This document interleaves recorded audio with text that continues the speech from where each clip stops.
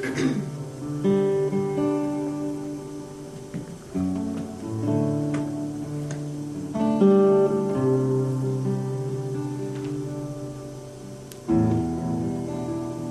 a second this morning and ask God to speak to you. Ask the Spirit to come and reveal Himself to you.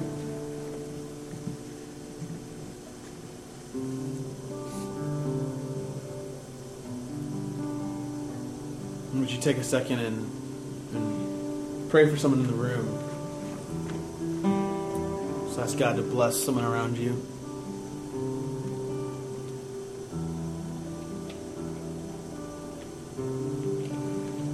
Father, we love you. We are so thankful for the opportunity to worship and to come together with brothers and sisters in Christ and to lift up our praises to you. We come acknowledging all the places that we fall short, and we confess our sins to you.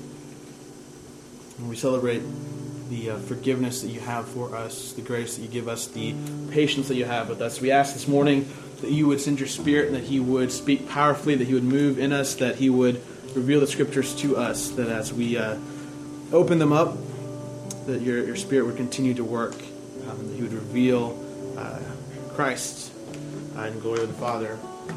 We love you. We ask that you would come and meet with us this morning. It's in your Son's name we pray. Amen. All right, well, let's get after it. If you have a Bible, let's go to John chapter 1. John chapter 1 is where we will start. I hope you brought your thinking caps this morning, and I hope you brought your flipping fingers, okay? Because we're going to fly around to a few different passages. But we'll start in John chapter 1. This morning will not be a heads up for a warning, will not be one of those kind of easy intellectual sermons, okay? So it will require some thinking. It will hopefully challenge you in a few areas. And hopefully it will be something important for us this morning.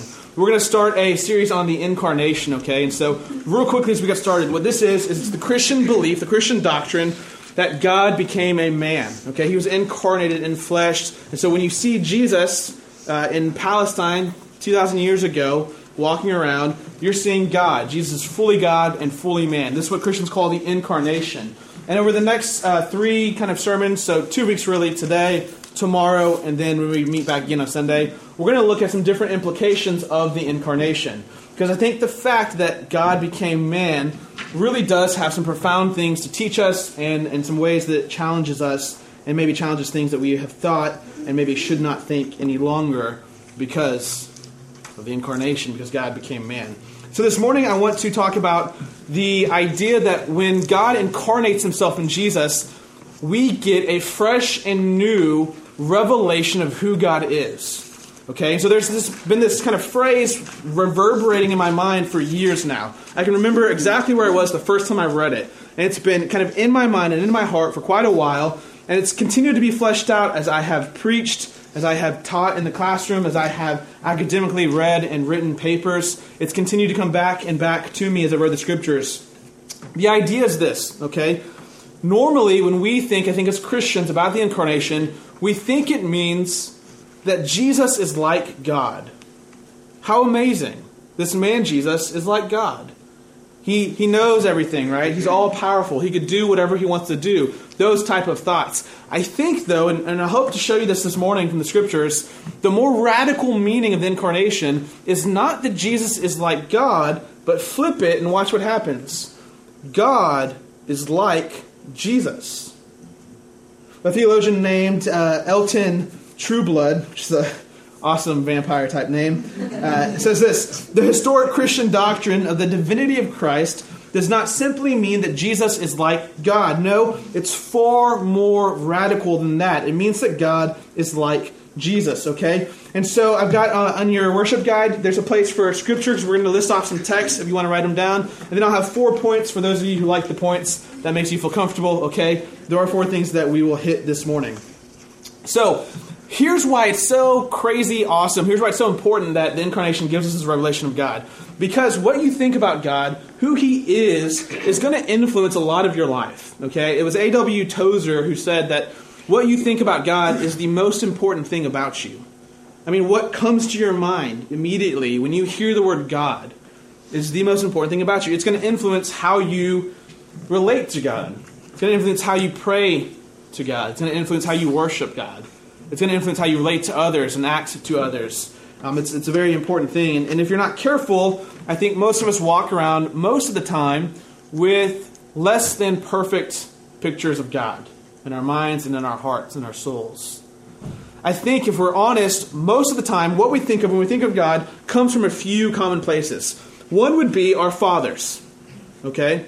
Lots of work done on this. How your father treated you, acted, largely, in ways oftentimes you don't even know, influence how you view God. You might even expand that to just your parents in general. And so if your father was overbearing, or your father was very kind, or your father was this or that, or this or that, oftentimes that seeps its way into how you view and relate to God. Okay, if you grew up always afraid that you weren't going to make your father proud, okay, oftentimes that's how you exist in relationship to God. You constantly think he maybe wants a little bit more out of you. And you're just working and working and working, trying to make him proud. Oftentimes we draw a picture of God from our parents or from our fathers. Oftentimes, and this is a little more humorous to me, we draw our picture of God from ourselves. And so the quote is, right, God made man in his image, and then man returned the favor. Right? We painted him in our image as well. It's a real fun exercise to do. I've done it before. If you have a group of people, to give them a quiz about Jesus, a survey, what they think about Jesus, and then a survey about their personality.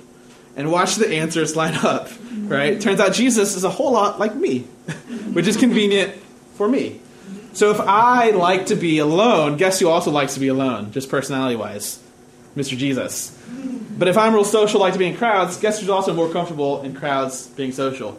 Jesus. I think a lot of times what we think about God, often, he likes what we like, right? He dislikes what we dislike. He's in our political party, right? He kind of favors our tax bracket, those kind of things. And it's just kind of a natural thing. All right, that's often a common, I think, place where we draw our image of God. Another one would be, sometimes it's kind of weird in just my interaction with people, like a Sunday school lesson as a kid, and that one story or that one statement just never got out of that person's heart or their psyche or their mind, or kind of a cultural caricature, right? So this old man in the sky who's just really upset and doesn't want to see anyone have fun, those type of things. And it's, again, vital that we get the right image of God, that we know who God is at his core. We know his nature, his character. And it's real easy to let a wrong image of God become destructive.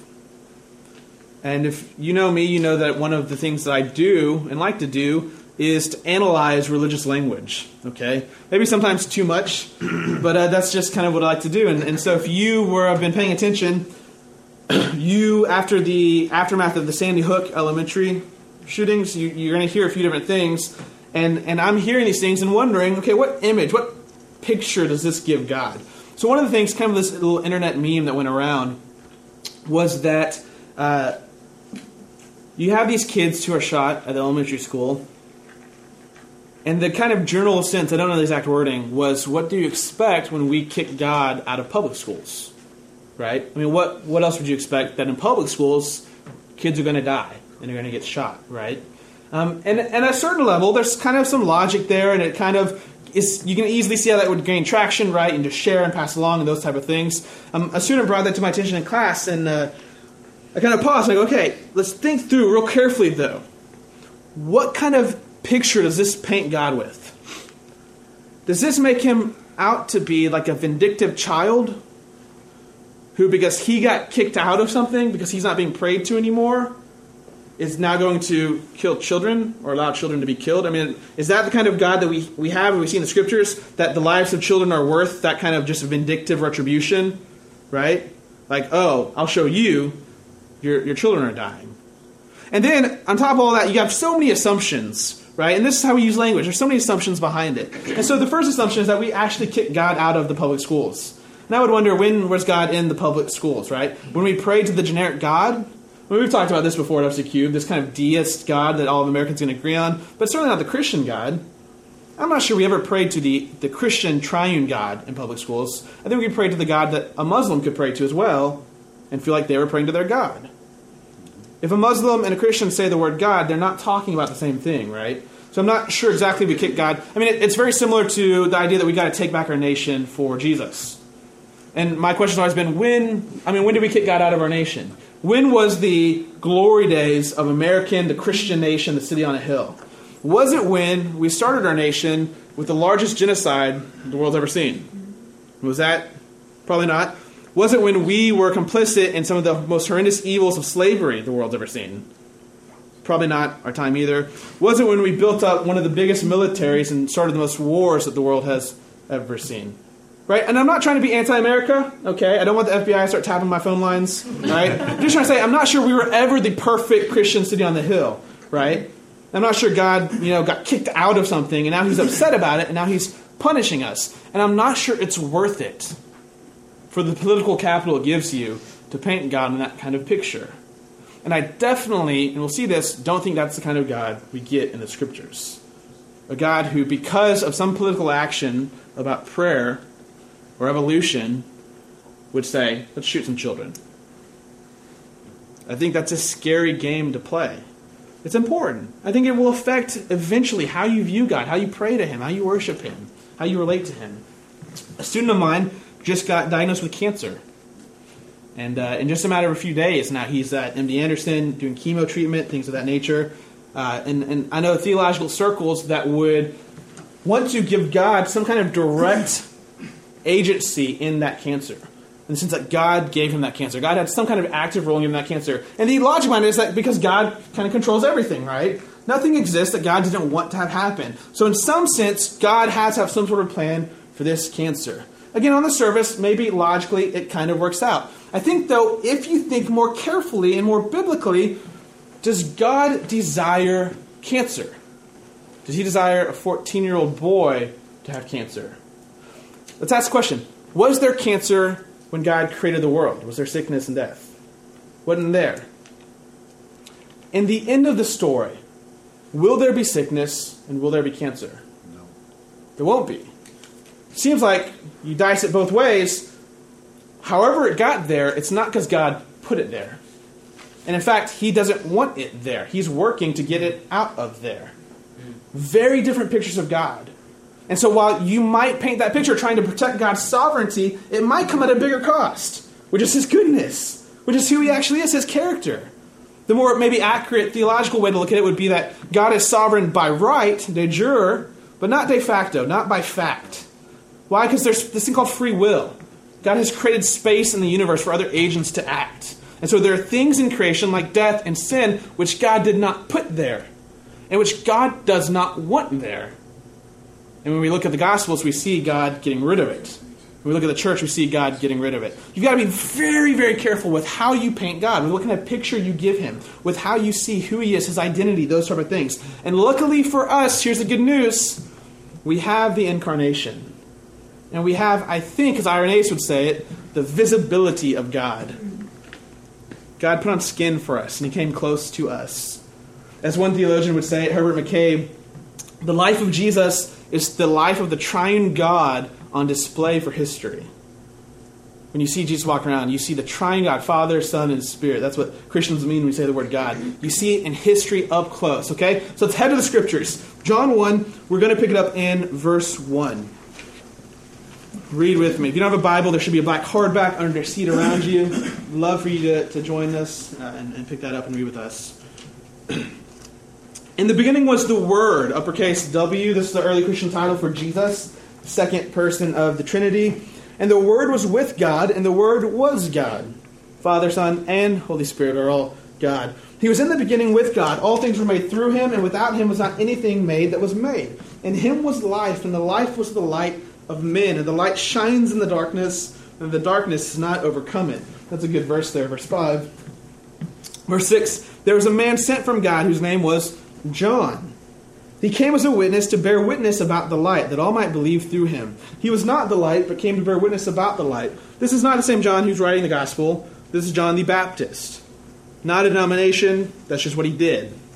He baptized, right? Okay. Verse 9. The true light, which enlightens everyone, was coming into the world. He was in the world, and the world was made through him, yet the world did not know him.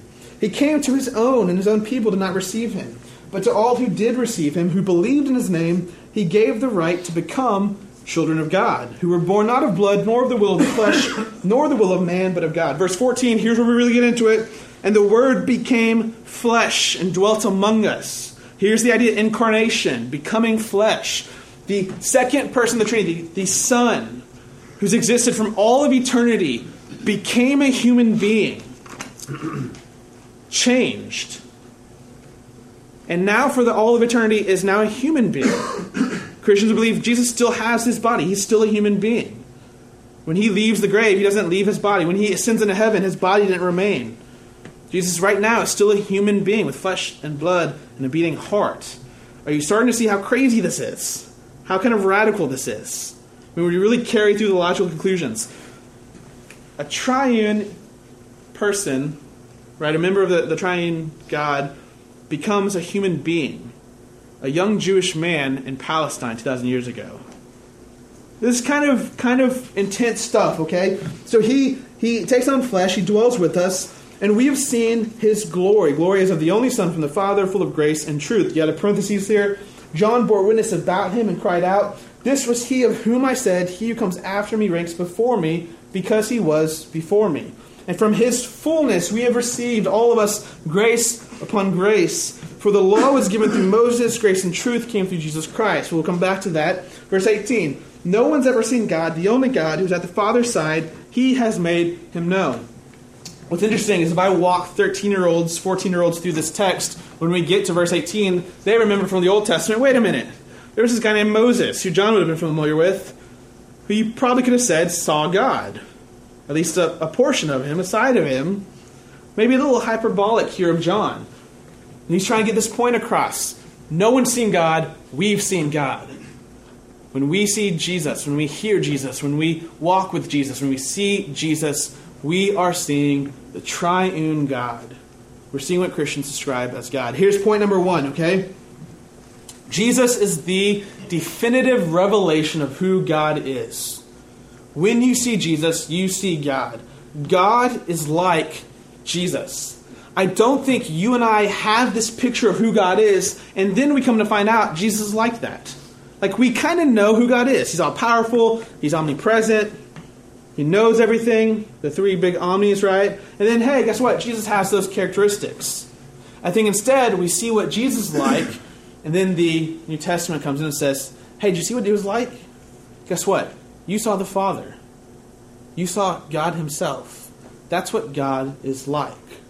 Let me give you some more scripture here, okay? Flip over to John chapter 14, so to your right. John chapter 14, we'll pick up in verse 8.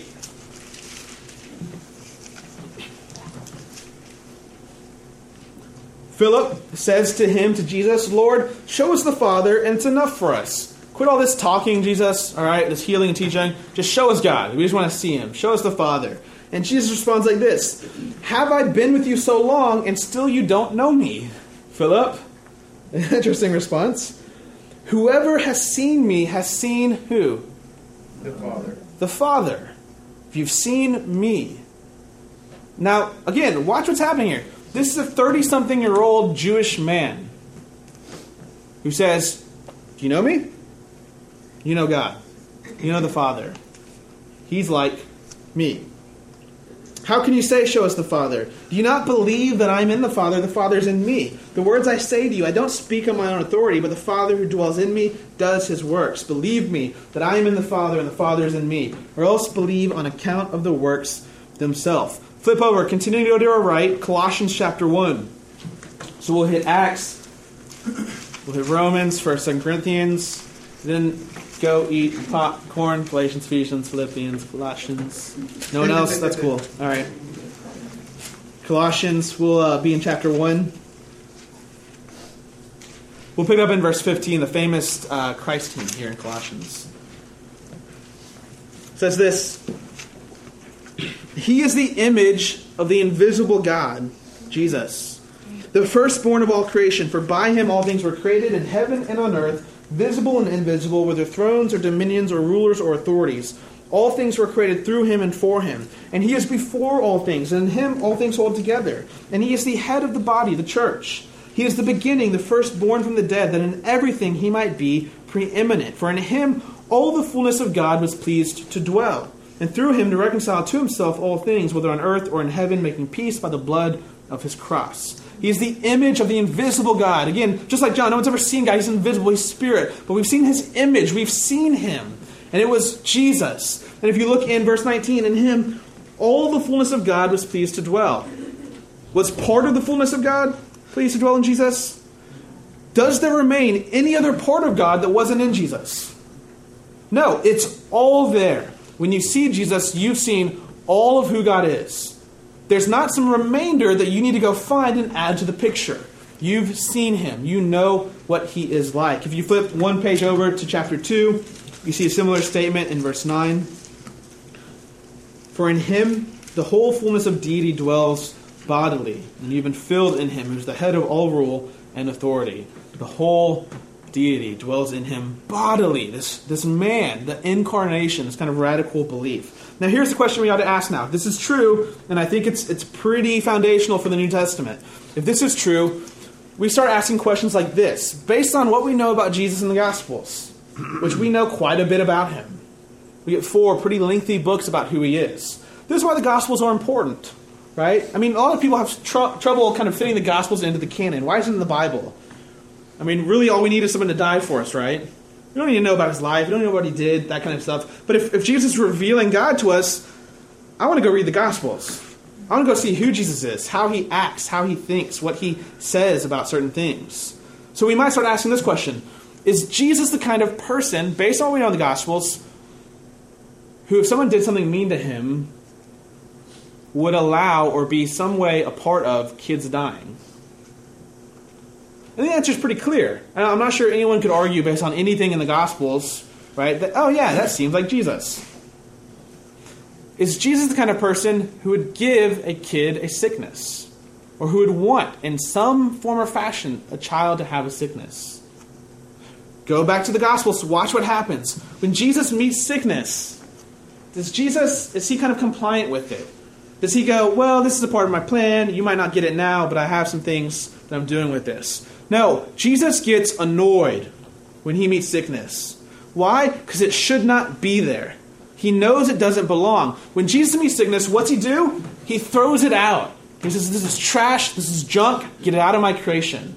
I don't want this here. When his best friend dies, he says, not on my watch. Come up from the grave. I don't want death in my creation.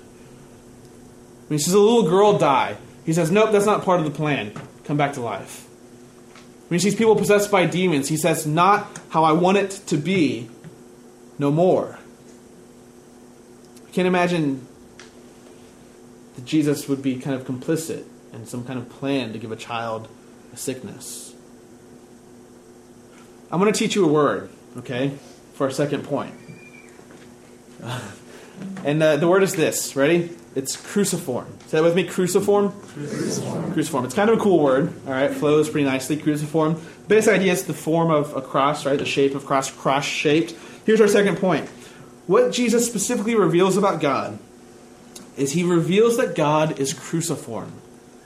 Jesus reveals that God is cruciform. Look at the character and nature of Jesus, and you're going to see a shape, a cross shape.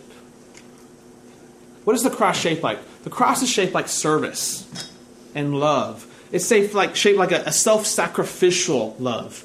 A love that would lay down one's own life for the protection, for the rescue, for the well-being of another. That's who Jesus is. And if Jesus tells us what God's like, that must be what God's like. Now here we start stepping on some toes in some traditional images of God. I think a lot of people don't portray God like that. Jesus is like that, but God's not like that. The Father's not like that. Right? We have this kind of Greek philosophical background for God. He's the other. He's never changing. He's not involved in time or history. He doesn't have emotions. He's not bothered by anything. That's not the God you see in Jesus, who weeps, who hurts, who feels sorrow, and who dies. Perhaps the closest we know about God's response to Sandy Hook would be crying. I think that's a picture you could get from the Gospels. Does God weep? Does he grieve over the evil in his creation that he does not desire to be there? I think we could give a positive answer to that. Go to Philippians chapter 2. Let's see some scripture for this. Philippians chapter 2. You've got a hymn here. So another early Christian song. Philippians chapter 2. Real famous piece. I preached on this a while ago.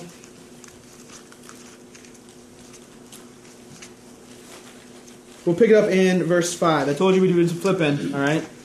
There's a few more to go and we'll land. Philippians chapter 2. We're still on this idea that God is cruciform. Jesus reveals who God is. God is cross-shaped. He's self-sacrificial. He's all-loving.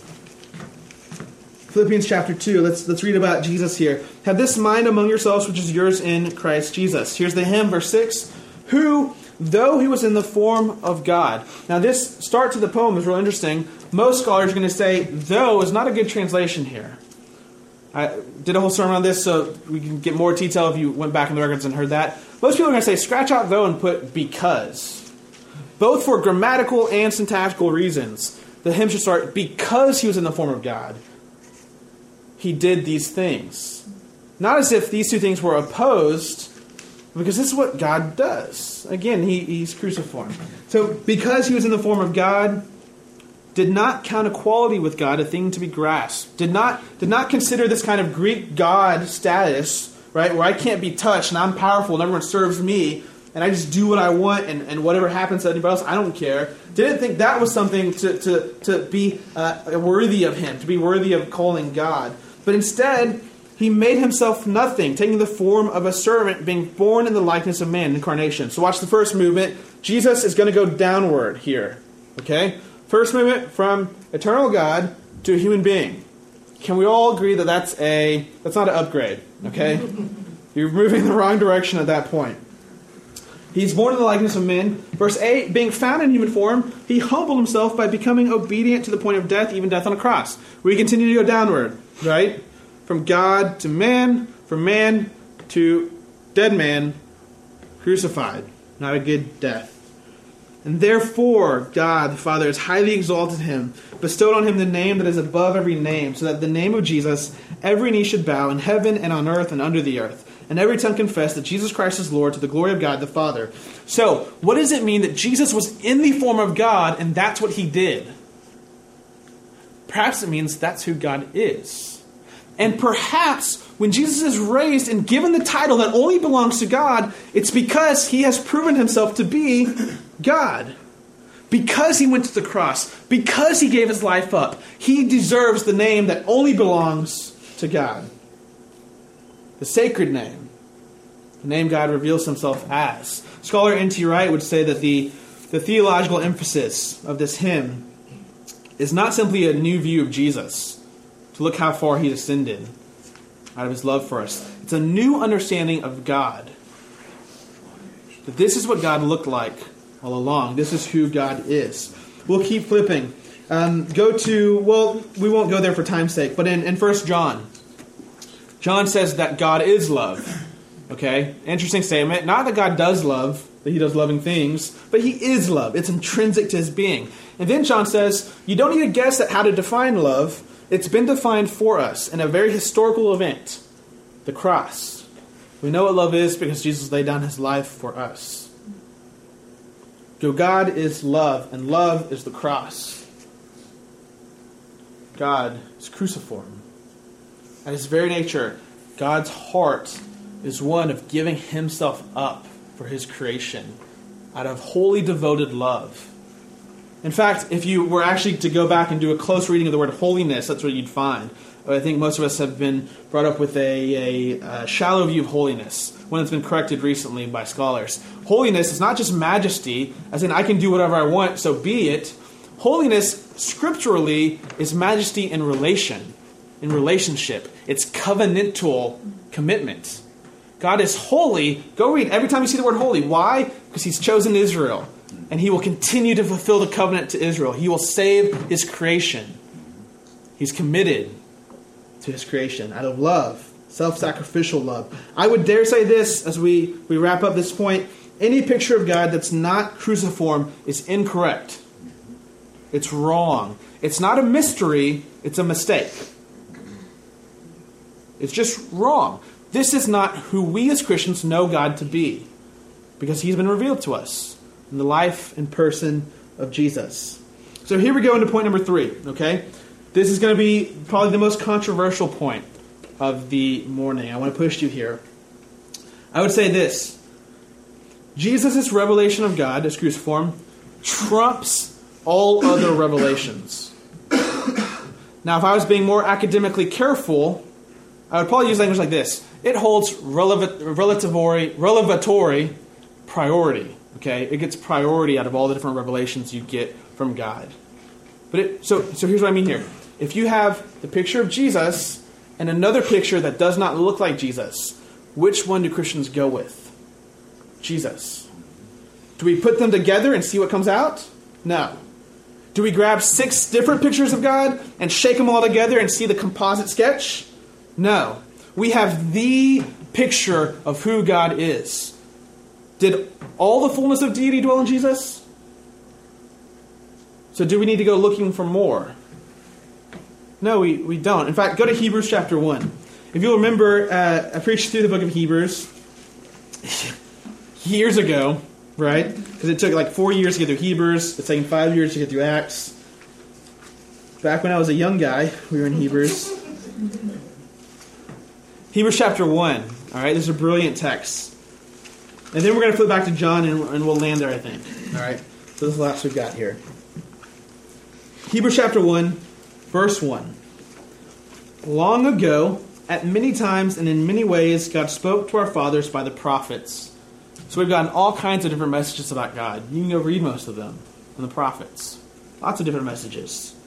But, in contrast, set up over and against those messages, in the last days he has spoken to us by his Son, whom he appointed the heir of all things, through whom also he created the world. Verse 3, he is the radiance of the glory of God and the exact imprint. Was he 99% of the imprint?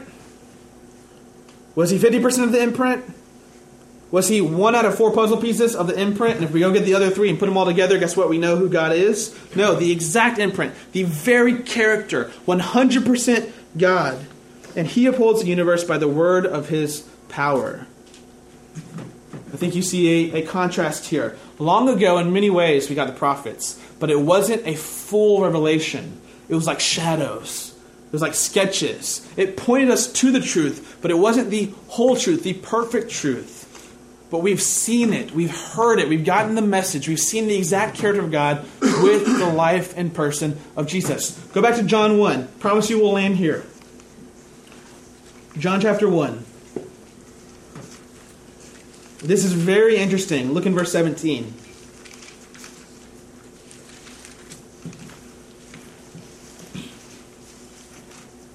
For the law was given through Moses, the Torah was given through Moses. In fact, there are 3 divisions of the Old Testament. The Torah, the law, the Nevi'im, the prophets, which we saw in Hebrews chapter 1, and the Ketuvim, the writings. So we've got 2 out of the 3 here mentioned in these verses. The Torah was given through Moses, okay? First 5 books of the Bible. Sometimes Torah is even used for the whole Old Testament canon. Given through Moses. Grace came through Jesus. So this is a contrast you would have expected, right? We often compare law and grace, right? Law and gospel. Law, it's hard to kind of fulfill, right? We get condemned, we don't meet it. And then grace, we're forgiven, we get mercy. But wait a minute, John threw something else in there that you wouldn't have expected. What's the other word he says came through Jesus? Truth. As if truth did not come through Torah.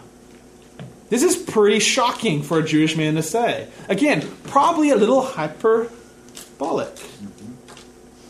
But he wants you to feel this in your bones. What came before is not like what has come now. And what has come now is the perfect picture of who God is. A cruciform God, a God of self-sacrificial love. So what we need to avoid is pictures of God that say yes, but. We need to get rid of yes, but theologies.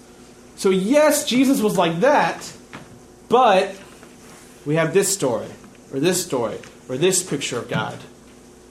So you have a couple things that really throw people off here when you start pressing this kind of point. The first is the Old Testament. Because you have, without a doubt, portraits of God in the Old Testament that do not look like Jesus. God commands genocide. God kills people himself. And so this is a problem. I thought God looked like Jesus. But God looks kind of different over here. If I would imagine this God becoming man, I wouldn't have came up with Jesus. And you often get this Old Testament, New Testament portrayal. Here's what I want to argue. Don't say yes, but. If this is who Jesus is, this is who God is. Will you have some tensions and some problems with maybe Old Testament portrayals of God? Sure, but don't water down Jesus because of that. Don't water down the portrait of God given in Jesus. You've got, I think, New Testament precedents for doing this. John does it. Hebrews chapter 1 does it. Sure, we had stuff in the past. Now we have Jesus, and it's all we need to understand who God is. If God's not cruciform, I say get rid of the picture. Now, learn what was being portrayed. So I believe very, very strongly all Scripture is inspired, including the Old Testament. I believe also, though, that the Bible's a narrative, and that history itself is a narrative. It's a story. We're going somewhere with history. The way narratives work is not all the pieces in a narrative hold the same amount of weight. And all of you do this when you read stories. You know this. The opening scene does not mean as much as the closing scene, right? And sometimes in the opening scene, you don't know everything you need to know. Sometimes in the opening scene, you have misunderstandings. Sometimes even on purpose. And so where you might think that the janitor killed the lady, by the time you get to the end of the story and you find out the lady actually killed herself, the janitor was this great guy. When you go back and read that opening scene, do you read it differently? The answer is yes. You read it knowing, oh, that wasn't actually the janitor in the first place. The janitor turned out to be this great guy. You read it with the end in mind, with the telos, with the climax, with the outcome. We get this picture of who God is through Jesus. And that's has to affect how we go back and read the Old Testament. So we have New Testament precedents. I think the New Testament authors do this for us. Torah through Moses, grace and truth through Jesus. No one's seen God, now we've seen God. I think it just works with narrative. I think also Jesus himself does this over and over again. Jesus repudiates the Old Testament on multiple occasions. And it makes us uncomfortable, but he does it. So a command repeated multiple times in the Old Testament, eye for eye, tooth for tooth. Part of the central holiness code in the Old Testament. Jesus says, you've heard it said, do that. I tell you, that's not the way we're going to do it. Remember the whole loving your enemies thing? Kind of one of Jesus' big points in his life. This is kind of embarrassing for Jesus, though, because who told the Israelites, eye for an eye, tooth for a tooth? If you read the footnotes, it was God. Is God allowed to change his mind? Should we say, well, since we have a command in the Old Testament, this is eye for eye, tooth for tooth, we can't fully go with Jesus' command, this is no longer how it's going to act. It's no longer how it's going to happen. No. We follow Jesus, the full revelation of God. This happens over and over again in the Old Testament. I think he does this for us, right? So in Luke 9, Jesus, after giving his love your enemy command in Luke chapter 6, where if you read carefully, he says, love your enemies because that's who God is. Jesus says it. That's the character of God.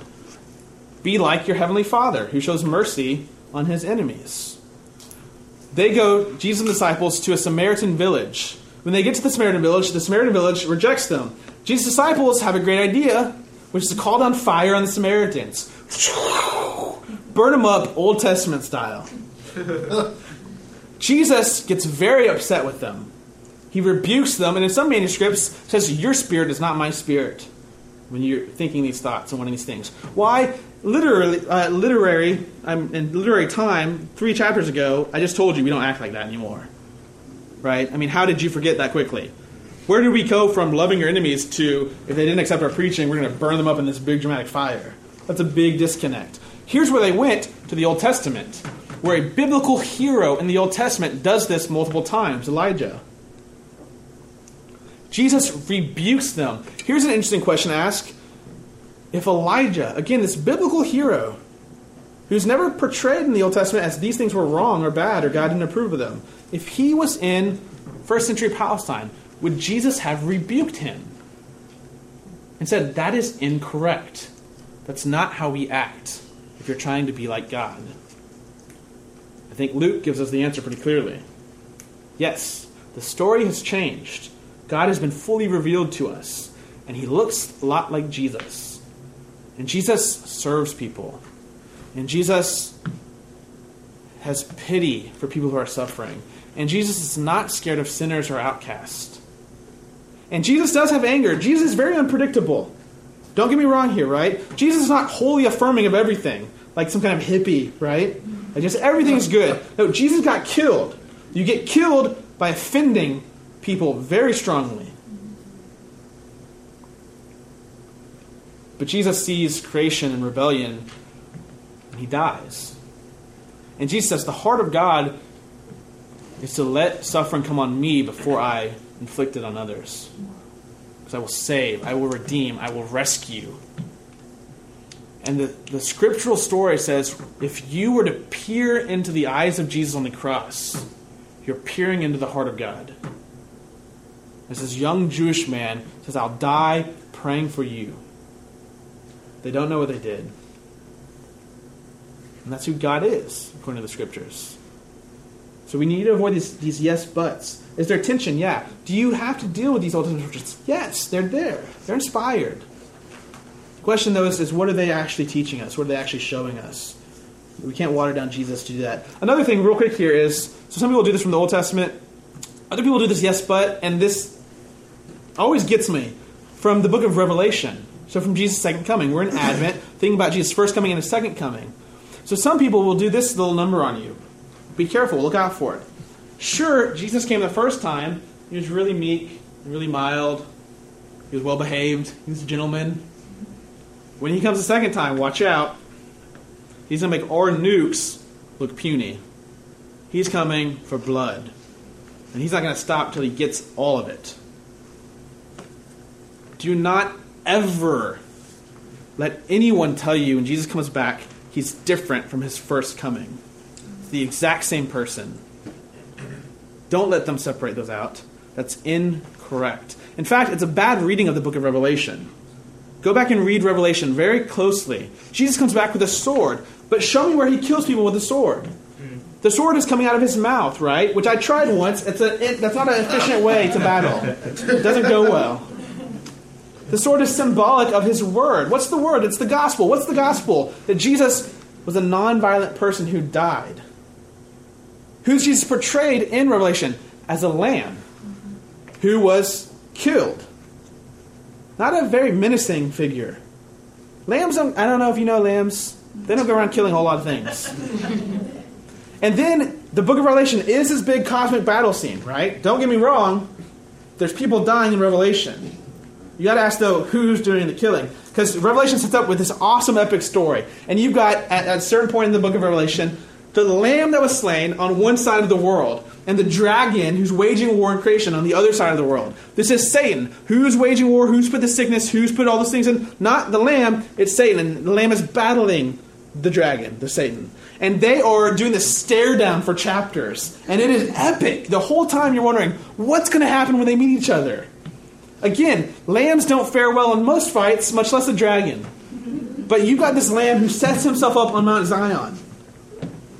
And he looks across creation as war and chaos are breaking out. And you've got a dragon who set himself up on the shore of the sea, a symbol for chaos and evil. And they stare each other down while all hell literally breaks loose on earth.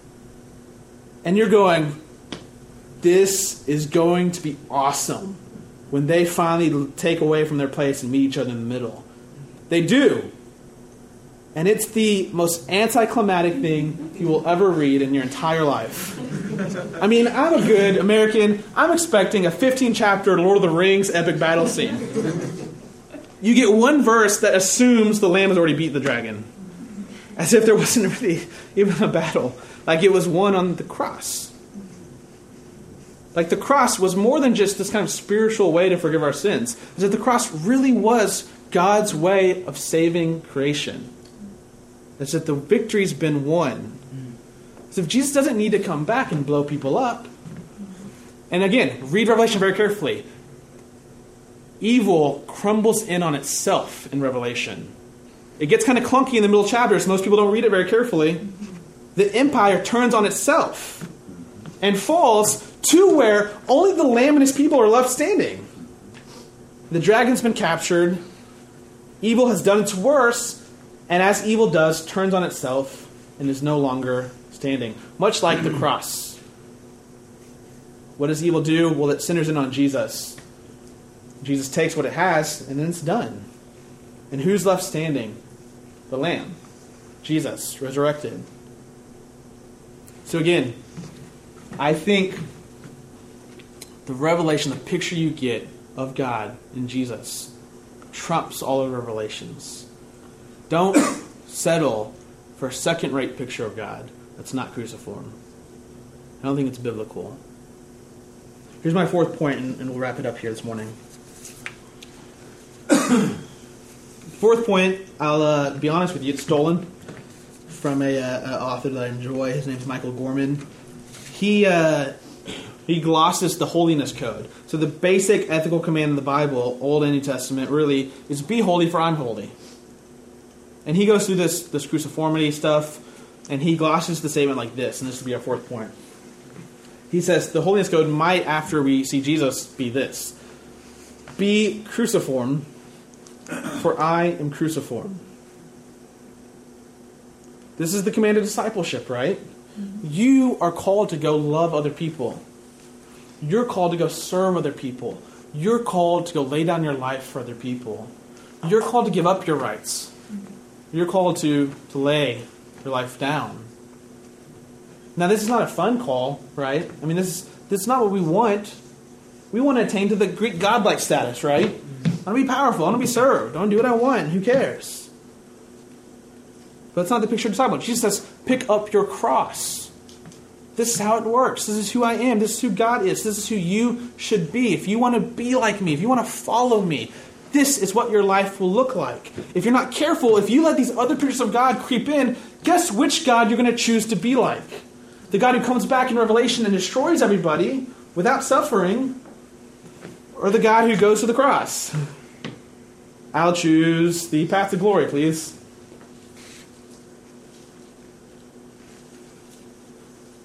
Jesus says, pick up your cross, follow after me. Be self-giving. Love others with everything that you have, including your own life. Why? That's who I am. That's who God is. We return to these pictures of God, I think, that resonate throughout our culture and resonate throughout our interactions and our experiences, both at the Sandy Hook, with Cade, with my buddy who's in the hospital right now.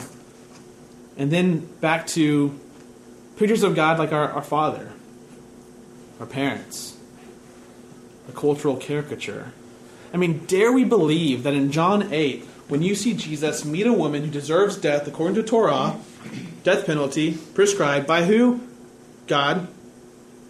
And Jesus shows up in John 8 and is gentle towards her in her lowest moment where she deserves death and says, you're forgiven. Go, don't sin. Experience a life of freedom. Dare we believe that's how God reacts to sin when he sees it in you and I? When you're at your lowest, when you're the dirtiest you've ever been, deserving of the most death and punishment you've ever been deserving of, that the nature of the triune God is one who whispers down, gets in your ear and says, I forgive you. I love you. I'm saving you. I didn't come to inflict harm on you. I came to inflict harm on your enemies, on my enemies, the enemies of creation, what I've created and put into existence. I want your love back. I want you to follow me. I want you to go and sin no more. Dare we believe when we see Jesus hang out with outcasts, with the wicked, with the sinners, that we think that's who God's interested in? That's not the person God's protesting. That's not the person God's yelling at. That's the person God's eating with and praying for and hanging out with. I think most of us, because of our messed up images of God, are only one or two steps away in reality from being Westboro Baptist Church. Picketing soldiers. I think more people are closer to that than they realize. They just have this cognitive dissonance. where they know that's wrong and they don't let their theology lead them to its logical conclusion. I mean, if you really have this picture of God hating such a large portion of the world, you would eventually start to join in on that hate.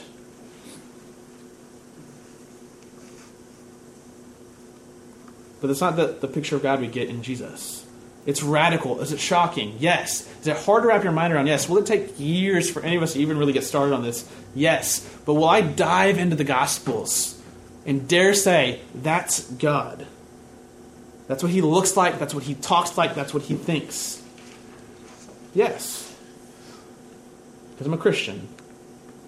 And Christians, around this time of the year, we celebrate this thing called the Incarnation, where we believe God revealed himself to us. And we celebrate that. Let's pray together. Father, we love you. We thank you for sending your Son. We thank you for the revelation that we get through his life and through his person. We thank you that you've come close to us, that you've drawn near to us. We thank you for the Gospels. I mean, so often in my life I've just neglected the Gospels. So thank you for the Gospels. I thank you for Jesus' life. I thank you for the men who knew Jesus and walked with him. I thank you for the promise of his second coming. I thank you for the promise that one day soon he'll return and be with us and complete the work that he started in his first coming. Father, I pray that you would continually reshape my image of who you are around your Son, around the cross. And that would stir in me such a strong response to obey you and to worship you and to follow after you with everything that I've got. Father, we love you. I thank you for saving us. I thank you for dying for us. I thank you for humbling yourself, becoming a man, going to the cross. I thank you for the life that you've given us, for the Spirit that you've bestowed on us. I pray that we would be ever formed in your image, the image of your Son. We love you. We thank you for this morning. It's in your Son's name that all of God's people prayed. Amen. Amen.